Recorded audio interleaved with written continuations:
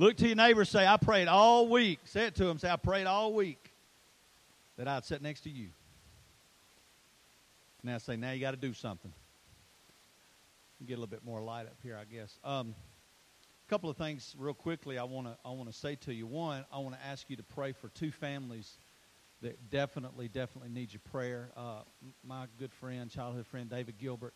Pray for Haney. Pray for Stephen, Chris, and Scott, and David, and the loss of Sergeant Major Richard Jenkins. The funeral memorial will be today at 2 o'clock at Upson Memorial. Is that right, David? At the graveside, and I'll be a part of that service. But pray for that family for sure. And also pray for the Chris and Kathy Boyd family who lost their son, Chase. Of course, had a car accident earlier in the week and had to make some decisions yesterday. In fact, let's do this. Let's pray for those two families right now. Let's do that. Father God, in the name of Jesus, we come before you, and we ask you that your grace would be sufficient for these two families' every need. Lord, we realize that nothing happens that you've not allowed, that you've not somehow ordained. And God, we accept your sovereignty today. But Father, we don't have to like it. We don't have to understand it. So God, I pray that you would speak to those hearts. Speak to Kyle Boyd. Speak to Candace, Lord, Chase's girlfriend. God, may your grace fall down upon them like never before. And Father, today at the service for Sergeant Major Jenkins, Lord, that you would certainly honor his life and his testimony, but also honor the fact that he's with you today, God, that others may know you because of his testimony. And Lord, we love you and we praise you in Jesus' name. And everyone said amen. Let me go ahead and invite you before I forget. Tonight at 6 o'clock, we're going to be meeting at Kim and Ronnie Hendricks' house out Woodland Road. The best way to get there is if you go out 36, 5 miles past River Bend. How many of you know where River Bend is? Yeah, everybody does. Go about 5 miles past that on the left.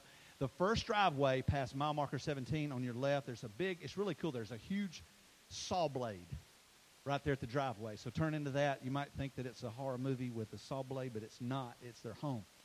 So I want you to come out there. They have a zip line. They have a 3,000 square foot front porch. So if you just want to sit out there and rock, but we will have hot dogs and stuff. We'll grill, drinks. What do we need to bring, guys? Anybody need to bring? Somebody tell me.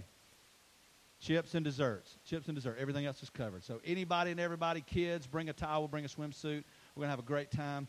And we're going to come out, we'll do a devotion and share some time and get to know one another. So I want to encourage you to be there. Also, there is a little card there in your, probably right next to you somewhere. If you have been praying about and you decide today, after today, that you would like to be a part of this family and this plant, this launch, certainly fill that out. But the most important thing is down in the bottom. It asks for the areas that you may be interested in checking into. So fill that out. You can drop that on the way out. Also, if you just want more information and want to know what's going on and where we're going to be meeting over the next few weeks, we'll be meeting here for sure next week at the same time at 11 a.m. But please fill out on the tables out front just your information, a name, a text, and an email so that we can let you know where we're going to be. So anyway, thank you so much for being here. If you have your Bible today, I want you to turn to Deuteronomy. Go right there at the beginning of Genesis. Flip over a few books. Deuteronomy chapter 32. As I was praying about what God would have me to share this week, this is probably a very unknown passage of Scripture, maybe even some obscurity in some people's minds, but I believe that God teaches us something all throughout the Word of God. We're real careful sometimes to pay a lot of attention and preach out of the New Testament, but the Old Testament, understand, still is speaking, of course, of God foreshadowing the person of Jesus Christ, and everything that you see is a picture of Jesus. And Deuteronomy, oftentimes referred to as the second law, is really a compilation of 3 sermons that Moses preached. 3 sermons that really urge the church, of course, in this time, the children of Israel, God's people, to concentrate on the law, to depend upon the law, to meditate on the law. Now, in the New Testament, the application is that we're to do the same thing with the Word of God, that we're to meditate on it day and night as we read throughout the Pauline epistles. But the reality is that it's really ironic that Moses, having written this, is also one who, in his own traditionalist style, was disobedient to the very Word of God. Remember, that's why he couldn't go into the Promised Land. So as he's writing this, some 1,400 years before Jesus' birth, he's writing. Also, he's getting to a place where he's about to leave. He's about to be taken by God up into heaven. We know that God buried him in a place on a mountain. But the reality is he's fulfilled that place in his life, but he couldn't step one foot into the Promised Land. He's having to pass the torch over to Joshua, which literally is a picture of Jesus, meaning Yahweh or the Lord of salvation. And then we see him constantly preparing them, telling them to meditate on that law, to meditate on that word. But in Deuteronomy chapter 32, chapters 1 through 14, we're seeing something for the first time, the speaking of an eagle. Now, keep in mind, in Scripture, anytime the eagle is mentioned, we're speaking of the majesty of the Lord Jesus Christ. If you look into the Synoptic Gospels, which is Matthew, Mark, Luke, a lot of their information is the same. A lot of it is a cross-section, one speaking on behalf of the other. But Matthew, of course, presents Jesus as a lion, or the kingship, of course, of Jesus Christ. Mark speaks, of course, of the ox, or the servanthood, the beast of burden of Jesus Christ. And, of course, Luke refers to him as the man, or the humanity of Jesus, being fully man yet fully God. And then we see a complete changing of form with John's gospel, where he starts out, in the beginning was the Word, and the Word was with God, and the Word was God. And then in verse 14 it says, and that Word became flesh and dwelt among us, and we beheld his glory. Speaking of the majesty, or the eagle, if you will, of God. Of course, in the Old Testament it says, those who wait upon the Lord shall what? Rise up on wings of eagles. They shall run and not become weary, walk and not faint. All of those things tie back into this passage of Scripture that I'm going to read, found in Deuteronomy chapter 32, verses 1 through 14. I'm reading today from the New King James Version, and I think we have these verses we're going to throw up on the screen for you. So let me read to you, if I may. Give ear, O heavens, I will speak, and O hear, O earth, the words of my mouth, the Lord speaking. Let my teaching be as drops as the rain, my speech distill as the dew, as raindrops on the tender herb, and as showers on the grass, for I proclaim the name of the Lord. Ascribe greatness to our God. He is the rock. His word is perfect. For all his ways are justice, a God of truth, and listen to this, and without injustice. Even though we don't understand what's going on, God is always faithful and he's always just. We see that all throughout the New Testament. And then he goes on to say, a God of truth and without injustice, righteous and upright is he. And listen to what he says in verse 5. They have corrupted themselves. They are not his children because of their blemish. Speaking, of course, of the children of Israel, and quite frankly, a cross-section of the church today in many, many ways. A perverse and crooked generation. Do you thus deal with the Lord, O foolish and unwise people? There's a question. Is he not your father who bought you? The Bible says you and I have been bought with a price. We are no longer our own. We are now the temple of the Most High God. Remember the days of old. Consider the years of many generations. Ask your father, and he will show you. Your elders, and they will tell you. When the Most High divided their inheritance to the nations, when he separated the sons of Adam, he set boundaries according to the people and the number of the children of Israel. For the Lord's portion, listen to this, is his people. Jacob is the place of his inheritance, speaking, of course, of Israel. He found him in a land, a desert land, and in a wasteland, a howling wilderness. He encircled him. He instructed him. He kept him, listen to this, as the apple of the eye. And then we come to the verse text today, found in verse 11. As the eagle stirs up the nest, hovers over its young, spreading out its wings, taking them up, carrying them on his wings. Verse 12. So the Lord alone led him. Speaking of Israel, and of course speaking of the church is the application today. And there was no foreign God with him. Now let me finish on 2 verses and then we'll pray. He made him ride in the heights of the earth, that he may eat the produce of the fields. He made him draw honey from the rock and the oil from the flinty rock. And listen, curds from the cattle and milk from the flock, with fat. They're always speaking, of course, of the fullness of God.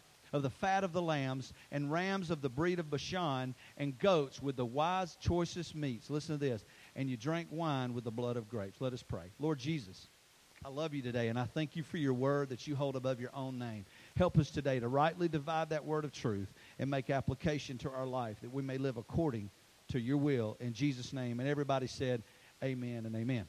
Couple of things real quickly I want to share with you, and then I'm going to share a little bit of the vision about our church, is that when an eagle is spoken of in Scripture, it's speaking of that bird that's majestic, that flies alone, that flies to higher lengths than any other animal of prey, that when they get attacked by other animals, and a hawk will do this too, they will not soar along parallel to the earth, but they will take and point upwardly and flying directly into the sun, because they can climb higher, they can go further. Also, eagles fly alone. They don't fly in packs. They also, when they build a nest, according to theologians, when you study Scripture, in Israel, when they would have built these nests, they would have been sometimes 8, 9, 10,000 feet up on a mountainside. These nests that they built would have been nests for a lifetime. And they actually would have been passed down to their eaglets as time would go on. Generations of some of these eagles' nests in Asia Minor are hundreds of years old. Some of them would have been over 2.5 feet deep, over 8.5 feet across, and weighing as much as 2 tons. And the eagles would have considered this not only their habitat, but their sanctuary, a place that they would become that mama eagle. And of course, unlike a lot of animals in the kingdom today, they would have been a daddy eagle. He would have been there. They would have worked together. They would have mated for life. It wasn't like the dad would come in and he would have the eaglets and then he would fly off and he would just continue to procreate other eagles. He became that daddy, that husband eagle. It's a beautiful picture, if you look into Scripture, of the majesty of God. Just a little side note, I don't know if you knew this or not, but Benjamin Franklin wanted our national bird to be, does anybody know what it was? A turkey. A turkey. Now, I don't know, maybe today that would have a better application, of course, where we're living, but he wanted the turkey to be our national bird, the red, white, and blue. If you've ever been in any hunts, you know that when a turkey becomes stimulated, his face will turn red, white, and blue, and it was a beautiful bird, but nonetheless, it has become somewhat of a cliche in a turkey. But rather than that, we chose, of course, the eagle, the majesty of that bird that soars higher, that soars alone, indicating who we were to be as a great nation, founded, of course, on the principles of God. But as we look into this, the nest can be something to glean a lot of information from.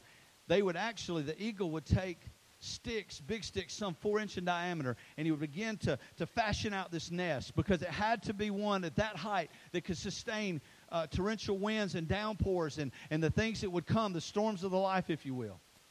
But then he would take small leaves and he would line it with that, and he would form a barrier between the vines and between the rocks and between the elements of the world. And then he would take his own fur, the down, if you will, and he would pull it from his chest. The male eagle would do this, and he would begin to line a barrier, a comfort, if you will, all the way around the nest and the depths of the nest. And then they would take other types of fur and cover it, so it was a shell of protection. But then there came a point, and I want you to hear me because I'm going somewhere for the church today. There would come a point, 6 to 7, 8 months into that eaglet's birth and into his life, that mama eagle would fly in differently than she had on all other days. As she would fly in, she would come in with her talons down, and she would begin to pull the fur from that nest. She would begin to pull the small leafy products from that nest, and she would, as the Bible says, stir up that nest. She would begin to flap. In some cases, her 8-foot wingspan, just huge, huge wings, so that those little eaglets began to scream out, not because they were hungry, not because mama had come home, but it was pure terror of the stirring of that nest. And as she began to do that, the eaglets would find themselves now not sitting on a firm foundation, not sitting in the comforts of the down from her own feathers and her own breast fur, but they would find themselves having to, for the first time, use their own feet and their own talons. Listen to me, church. This is where we're going, to stand on their own 2 feet. That there comes a time where we have to realize that God never promises us that we're going to live a comfortable life. He never promises us that when we get saved, we're not going to have the difficulties of life. In fact, if you look throughout the Scriptures and most of the epistles, you will see that the contrary is true. That he calls us sometimes, Chad, to say, hey, not only are you going to have temptations and you're going to have various trials, but when they come, hey, check this out. Not only don't resist them, but glory in those tribulations also. Why? Because it brings forth a perseverance and a safety and a patience. Why? That you become in a place of hope. And the Bible says that hope maketh not ashamed. You see, the most difficult times in my life, I can look back and say, that's where I learned to stand on my own 2 feet in Christ. You see, there's a point, guys, in time where we look to the preacher, where we look to mom and dad. Maybe wives in here, you look to your husbands. Maybe some husbands in here, much like me when I came into church, I would look to my wife. I couldn't quote Scripture. My children were learning Scripture. They could sing Psalm 100. They could quote Psalm 23. And I was looking at my wife and going, how do y'all know that? They were singing these songs that could quote every book of the Bible. And I'm like going, I know who Leonard Skinner is. I don't know anything about Habakkuk. But she was doing that, and guess what, Tommy? I'm just being honest with you. My mom and dad brought me up in a family that believed in the Lord, that served the Lord, that went to church. But guess what? I completely missed it, guys. And as I became an adult, I didn't want any part of it. I wanted to do my thing. How many of y'all ever said this? I'm a grown man. I do what I want to do. Anybody ever say that? And then right after that, you get knocked on your fanny, right? There comes a point in time where God himself, and you can see it all throughout the scriptures, Lee, where God himself will literally stir up the nest. You see, because then those eaglets would learn to use their talons. Why? Because if they couldn't stand on their own feet and wrap that talon around that thicker log, that thicker branch, they would never learn how to apply that and to catch their own food. They couldn't sustain themselves. They would always have to come back home to mama. But see, the Bible says that you and I, there's a time where we take of that sincere milk, that pure milk. There's a time where maybe we get in church and we understand that there's an Old Testament and that there's a New Testament, but we don't understand the books of the law and the books of poetry and the books of wisdom. We don't know who Paul is. We don't know he was Saul of Tarsus. We don't understand that there were 66 books, all of which pointed to the person of Jesus Christ. We don't understand that. So we drink of that sincere milk. We go to church. We go to Sunday school. We go to small groups. And we begin to drink on that. But there comes a time, just like my grandson who's getting 8 months old, and he's getting to a point where, guess what? The milk is just not going to do good enough anymore. And then what? Then you start eating, food. And you and I, we couldn't even eat the pureed food that the kids eat. Why? Because as we get older, we want to sink our teeth into a T-bone steak.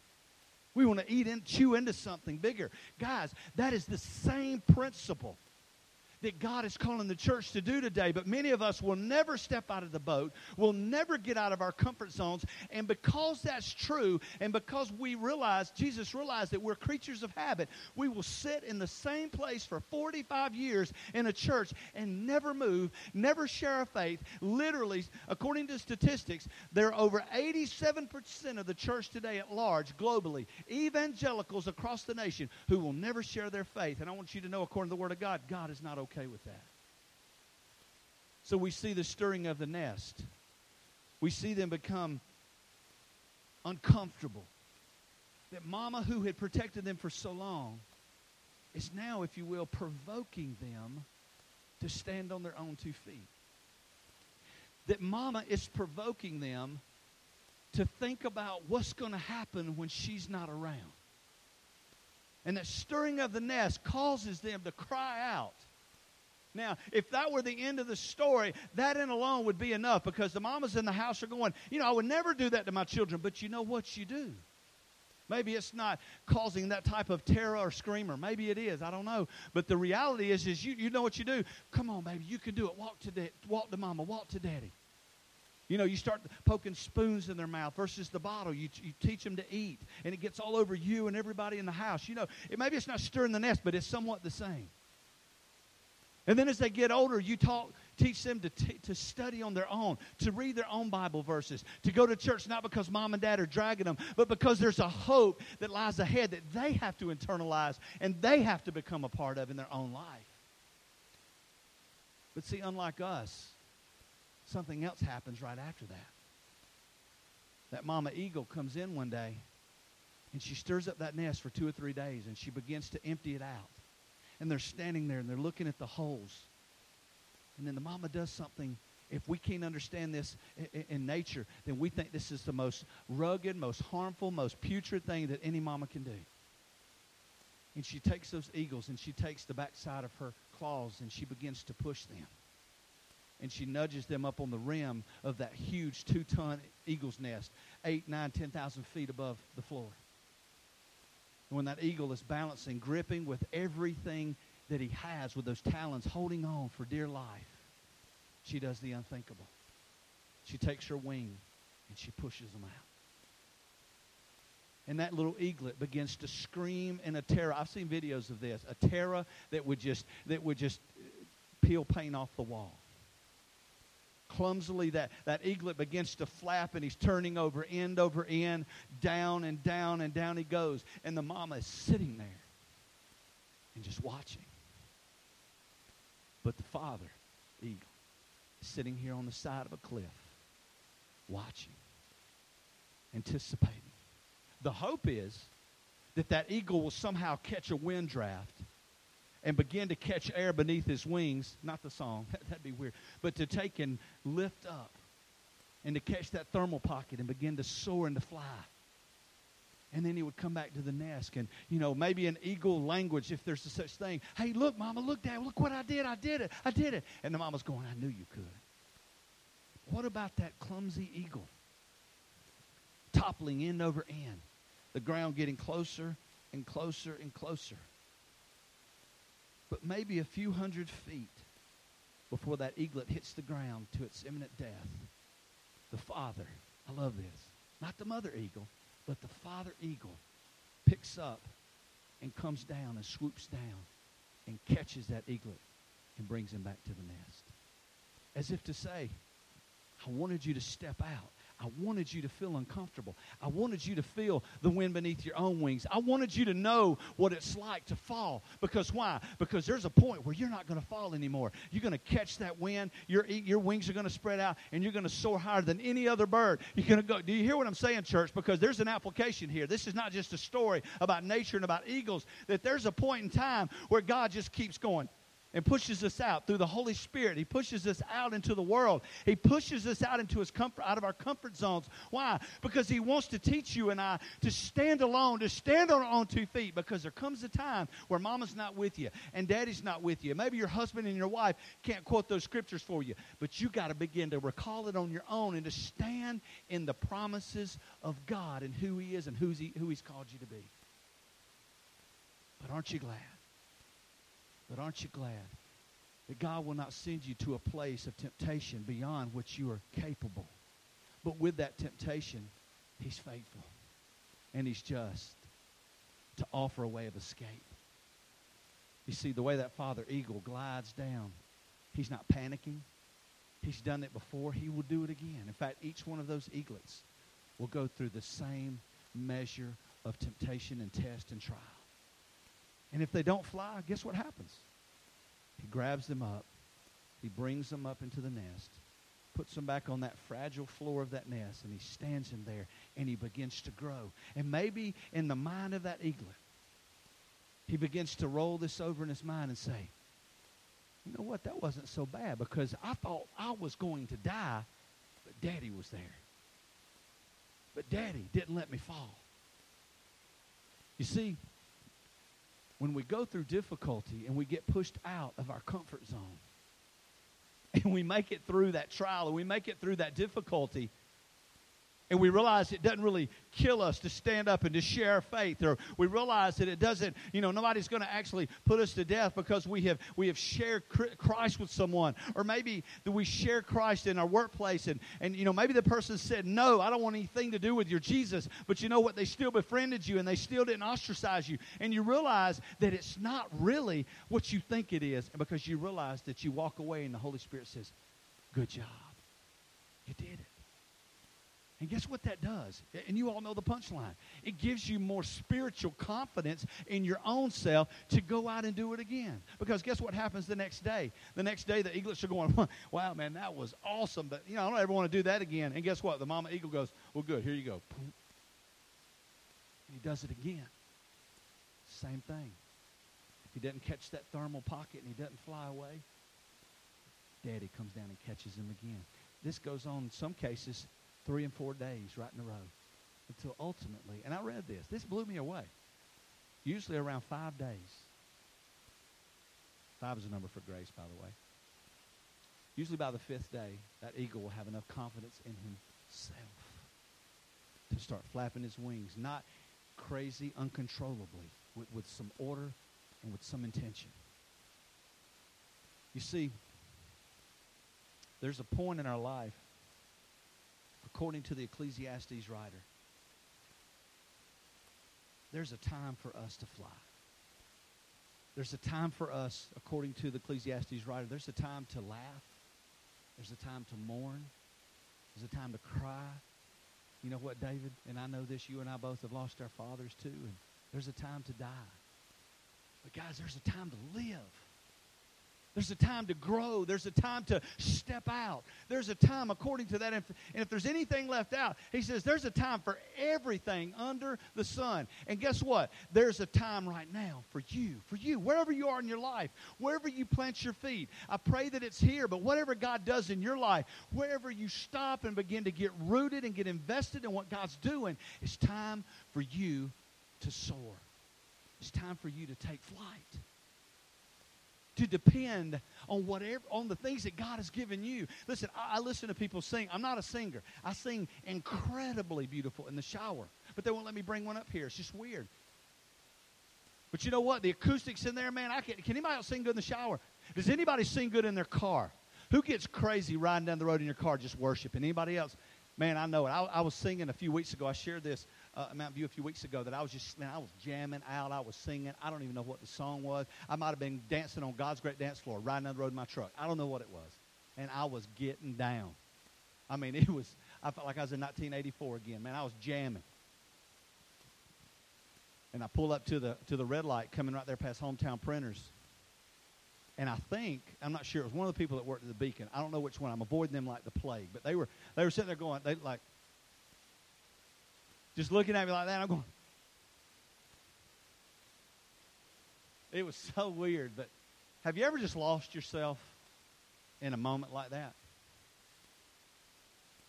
What God is calling the church to do today is to get lost in His love, to get lost in His grace, to get lost in His mercy. But check this out, guys, to get lost in the confusion, to get lost in the unknown, to step out.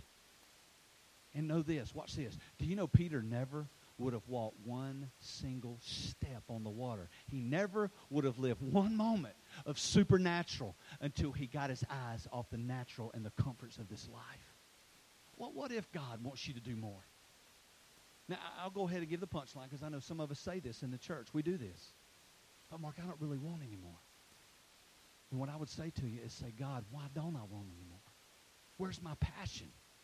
Because, and I know if Big Dave were here, and by the way, he sends his regards. He would be here if he could. He's finishing out his responsibilities. He has youth camp next week. He'll be with us in 2 weeks from now. But Big Dave would say this. If you don't want to share Jesus, if it's okay with you, that thousands of people in this community, hey, check it out, let's do this math. There are 6.2 billion people on planet Earth. According to statistics, over 4 billion of them, if Jesus comes back today, will die and will go to hell forever, eternally separated from God. Over 2 billion of those have never heard the message that you're hearing today, the message of hope found only in Jesus Christ. Guys, I'm going to tell you something. That's not okay with me. And that may look like doing ministry in my own community through feeding programs. That may look like having a dove shoot. How many of you like to dove hunt? You know, having a dove hunt and say, hey, guys, just come and shoot some birds for Jesus, you know, and you bring them out and you feed them lunch, and then you look at them and go, hey, by the way, did you know Jesus died for you? Do you know Jesus loved you? If it's a youth event or whatever it may be. But the reality is that God has called us, as Mordecai told Esther. If you read the book of Esther, one of the most beautiful, poetic, powerful books in all the Scripture. Mordecai told Esther this as she walked into that Syrian king, her husband. He said, hey, God has called you into the palace for such a time as this. But listen to what he said. Hear me. But if you don't go, hey, it's okay. We understand. We realize you're risking your life. But check it out, Esther. If you don't go, you know what God will do? He'll just raise up another one. As the band comes, I want to challenge you. I want to challenge you to see the value in adversity in your life. I want to do this, and I hope you'll allow me to. How many of you truly, by the raising of your hand, because this is not between you and me, this is between you and the Lord, but I want to kind of prompt you. I want to challenge you. How many of you, by the raising of a hand, say, I want more in life spiritually than where I am right now? Just lift your hand. I do too. But very few of us will pray for the lion's den experience. Very few of us will pray for the fiery furnace as those 3 Hebrew boys. Very few of us will pray to be ostracized by family and friends to stand alone with the Lord. Very few of us will pray for a cross, Tim. But I submit to you that it's in those situations that not only you will be changed, but others will see. every one of the storylines throughout Scripture where man or woman, boy or girl, went through the most difficult of situations. Look at Abraham, who was told by God to sacrifice the very son that he had called the promise. And on that day when he drew that knife back, what must have gone through his mind? He's like, and he didn't even say it, but he's like, God, what are you doing? As if he is flapping his wings and just helplessly seeking an answer. But in faith, he responded to an unknown place of supernatural power. And watch what happened. God stopped him. And he offered himself a ram without blemish caught in the thicket. You see, guys, I believe what God is saying to us today, that though we don't pray for those things, we don't pray for those hurts, we don't pray for those struggles, we don't pray for those moments of confusion, it's in those moments that we see true vision, that we experience true love, that we see a building of a new confidence, not in Mark, not in the church, but in the person of Jesus Christ in me. That husbands want to do more, that husbands want to rise up and be the leaders of their home. All of those things withstanding. Psalms 103, and I want to close with this. Bless the Lord, O my soul, and all that is within me. Bless his holy name.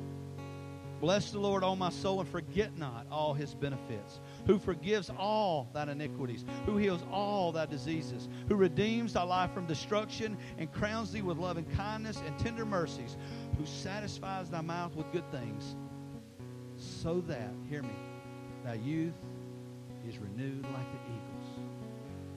The day's coming. Maybe the day's here for you, with every head bowed and every eye closed. Maybe you have been made uncomfortable in the last few days or few weeks.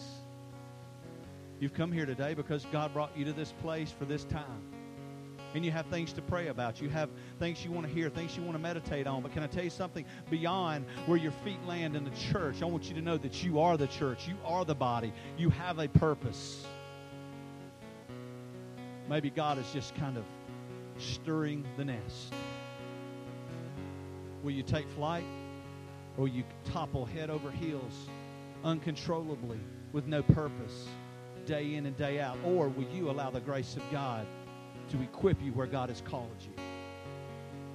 Let's say this right quick. If you don't know that you know that you know that Jesus Christ is your Lord and your Savior today, today is the day. Today is the day of salvation. If you don't know, right here, right now, pray this prayer with me. Not a magical prayer, it's a prayer of faith. The Bible says, whosoever shall call upon the name of the Lord shall be saved. I'm going to ask you to pray with me from your heart to God right here, right now. Say, dear God in heaven, I believe in Jesus. And I want to ask Jesus to come into my heart, to forgive all of my sin. Jesus, I ask you today to be the Lord of my life. Save me and help me to live for you